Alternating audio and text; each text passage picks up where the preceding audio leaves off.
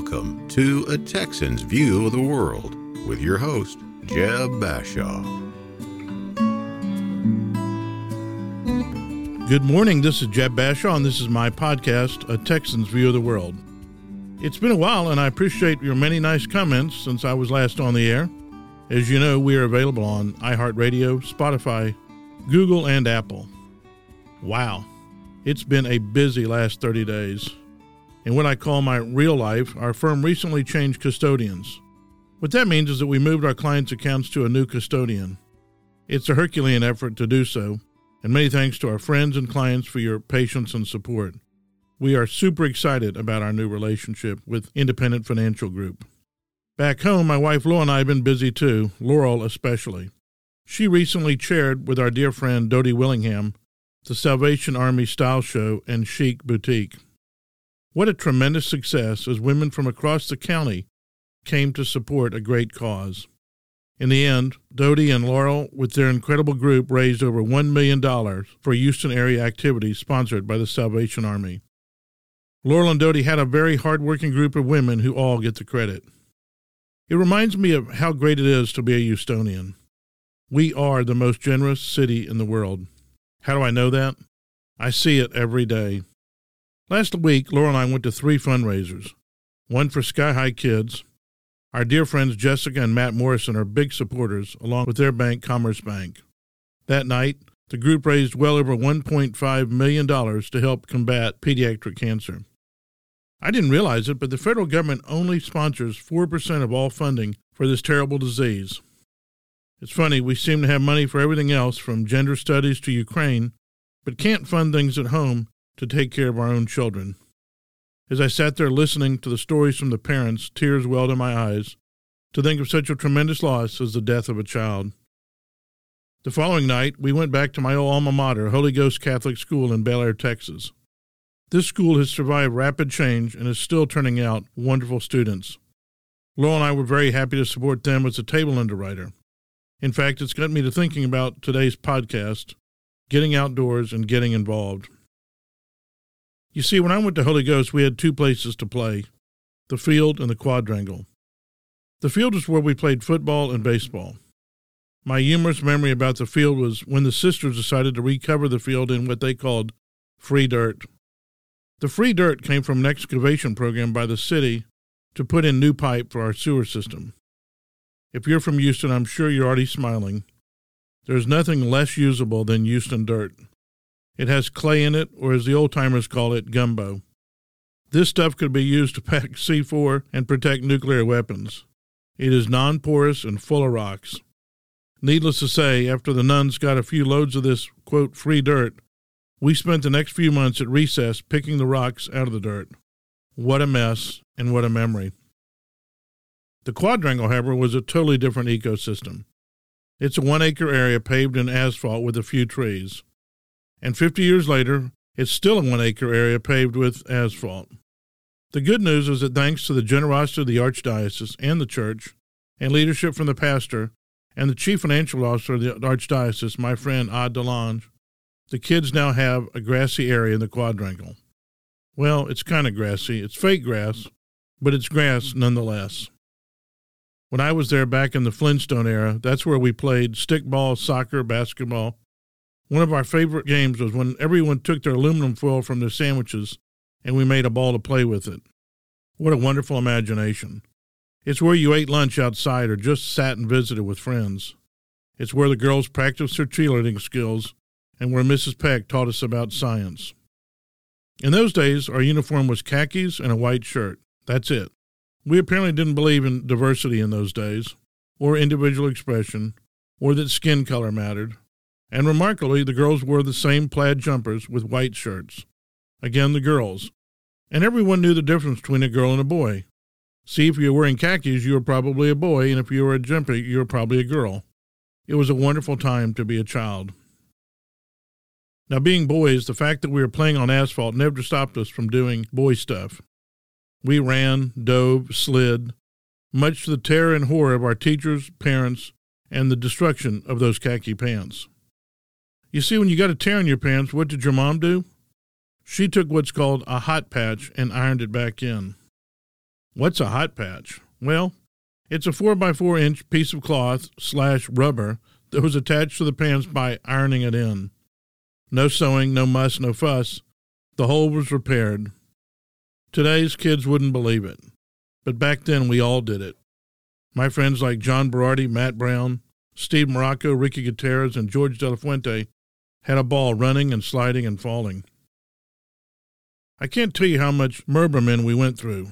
Merberman, you ask? What is Merberman? Oh, I'm sorry. That's the legal name for mercurochrome. What's mercurochrome? Great question. Mercurochrome was a topical antiseptic that was used for, well, everything. If you had a scratch, you put on mercurochrome. Have a cut, put on mercurochrome. For those of you that saw my big fat Greek wedding, Greeks use Windex, and Catholic moms use mercurochrome. Wow, Jeb, it sounds like a wonderful elixir for anything that ails you. How can I get some? Oh, did I mention it's banned in most countries? Yeah, because of the high mercury content. Yeah, you heard me right. Also, it stained the skin so doctors couldn't tell whether there was inflammation or an infection. Kids today won't eat candy if it falls on the floor and wear masks to school, while our parents were lathering us with calamine lotion and painting us with mercurochrome, regardless of the medical issue. Times have definitely changed. They say the folks in the Second World War were the greatest generation. Really? Well, we baby boomers had to be a close second because we survived their parenting and medical skills. But I digress. That's what got me thinking, why us? How did we survive asphalt and rock picking and mercurochrome? Because we didn't know any better? No. It's because that's what kids did. It was a choice. Parents wanted us to experience life. Wins and losses, victories and disappointments. Everybody didn't get a trophy. It was a different time. Parents want us to experience life and enjoy it. Today our choice is to try and insulate our kids from anything bad. Anything. Bad words, bad environment, bad people, bad social media. Well, you know what? All that, quote, badness, to quote Judge Smails, makes you tougher. It makes you smarter. It makes you part of a community. Not a sterilized bubble boy or girl afraid of your shadow or any harm coming to you. I don't even see many kids riding bikes anymore around the neighborhood. If they are, they're wearing a helmet with knee pads and elbow pads. What the hell? We never wore helmets. We jumped ramps. We had our friends lay down under the ramps and we jumped over them. I can't tell you how many times my toes bled from trying to, quote, stop my bike with my bare feet. We walked on asphalt and rocks to get to the Evergreen Pool in Bel Air, and it was fun. Damn fun. However, on a serious note, we do have an epidemic in this country. It's an epidemic we need to get ahead of. It's manifesting itself in creating a society of victims. When I was a kid, we had a saying, sticks and stones may break my bones, but words will never hurt me. Want to know something? That's still true. To be honest, there is no one that can hurt you with words more than a loved one, period. Whether it's a parent-child relationship, sibling, or husband-wife. When Laura and I have a, quote, discussion, for lack of a better word, I know it will pass because I love her. She's my best friend. And what comes with that is that sometimes I have to bite my tongue. I have told her more times than I can count, the reason she's the only person that makes me as mad as she does is because I care so much. So I'm not saying don't get angry or use unpleasant language. Heck, I say get it out if you need to. But remember, they're just words, and they will pass. In fact, one of the best things to say is, I love you, over and over again. My son and I, we had dinner last night, and we rarely end a text or a dinner without saying I love you. In fact, we never end it without saying I love you. Even short texts like sleep tight, I love you. And that's the way my mom ended every night, by saying, good night, God bless you, I love you. What a wonderful memory I have of her doing that. Laurel and I always say I love you before we go to sleep. And I believe if we showed as much love to people as we do hate on various media sources, we could turn this world around. It's like the scene in Ghostbusters where they have to reverse the bad vibes in the world by thinking of happy thoughts and the tremendous monster that they bring in, which is none other than the Marshmallow Man. It's really not that hard, and as Laurel says, why is there no GNN? There's a CNN, but there's no GNN, the Good News Network.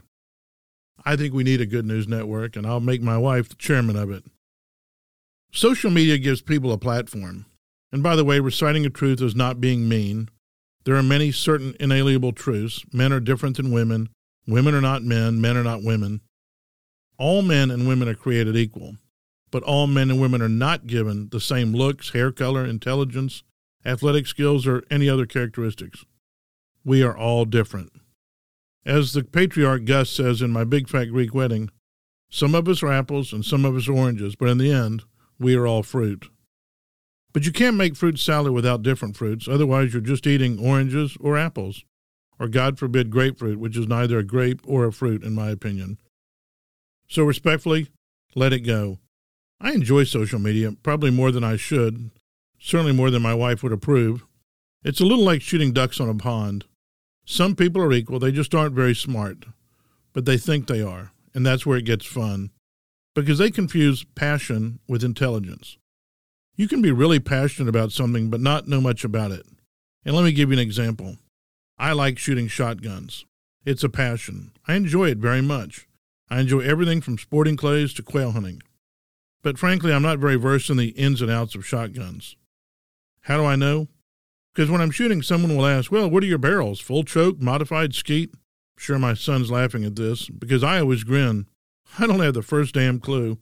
And since I don't know, to me it doesn't matter.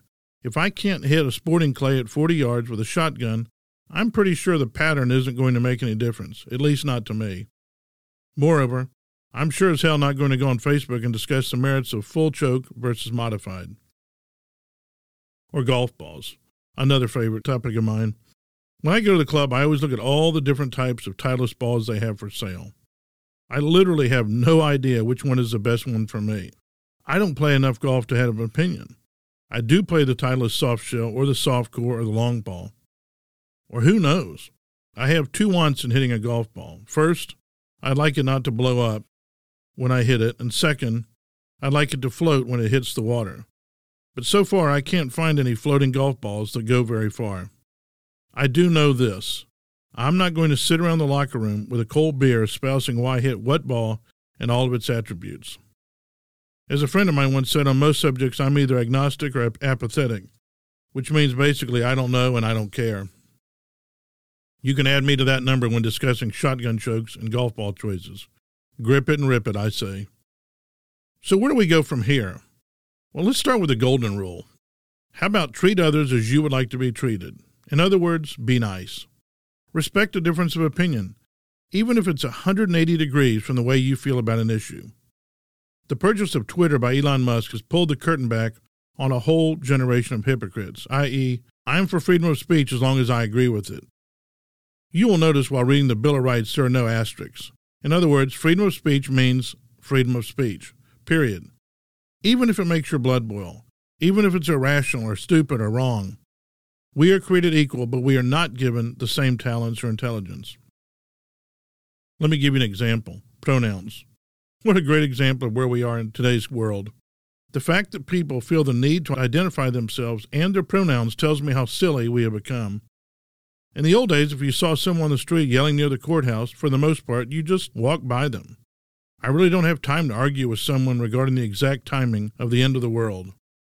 And if I did, it would be someone for whom I care a great deal and want for them to be happy now and in the next life. So I throw what I call pronoun agitators in with the rest of the crazies. But let's be clear, you have the right to be crazy or say crazy things. You don't have the right to make me agree with you, or even any presumption that I should agree with you, or that my failure to agree with you somehow hurts you or injures you. Sticks and stones, my friends. When I call a man he, I am correctly identifying that person by the gender granted to them by God and identified biologically. I'm not making a value judgment about them or their pronoun choices. I'm exhibiting the gentility and kindness my mother passed to me. Be respectful, but don't act crazy because others are acting crazy. One of my favorite movies is Step Brothers with Will Ferrell. At the end of the movie, the dad is explaining to the kids that they should be who they want to be. In this case, they both want to be musicians. Will Ferrell wants to be a singer, and John C. Reilly wants to be a drummer. The dad explains that they should go for it. He then tells a story about when he was a child, he wanted to be a dinosaur. Puzzled, they both look at him and say, "But Dad, you can't be a dinosaur." He laments that his father told him the same thing. If you get a chance, get the new bestseller, Johnny the Walrus. It's a great short children's book on handling the confusion, for lack of a better word, in gender identity that even a child can understand, or even a liberal. So those are my thoughts. Today from here on 59 South, high above Houston. Later today, I'm going to replace those golf clubs I've been talking about. I've been playing with something called steelheads. If you're not familiar with the club, it was basically invented when dinosaurs roamed the earth. I'm afraid old age and lack of ability have caught up with me. My last hurrah, my last effort is to try new equipment to see if I can hit the ball out of my shadow. Summer is upon us. It's starting to get hot here in Houston. And I mean hot, not Ann Derry hot, but kind of hot. And if it's above 90 degrees, I don't play. Laurel and I have lots of fun travel coming up, thanks to our generous friends and Southwest Airlines. We're off to Colorado this summer for a short respite to see our kids, then to Napa Valley to visit with friends and clients, and a short trip to Florida for the same. I hope that each of you will get out and explore this fantastic country of ours. It has so much to offer, and it's so fun. We all live very wonderful lives. Finding the good in this world is relatively easy. It can be found in the generosity of the Sky High Kids supporters I described earlier, the love and care provided by the Holy Ghost School, or even my friends at Incarnate Word Academy, who continue to turn out wonderful, wonderful high school students. Or it could just be a glass of wine with an old friend. If I have a parting word today, it's be nice to yourself and be nice to those around you. A smile and a good word will help us make and keep this country a wonderful place. The Good News Network. It all starts with us. Turn off social media and the talking heads on cable and enjoy time with family and friends. Finally, always remember that yesterday is history, tomorrow is a mystery, and today is a gift from God, which is why we call it the present. My name is Jeb Bashaw, and this is my podcast, A Texan's View of the World.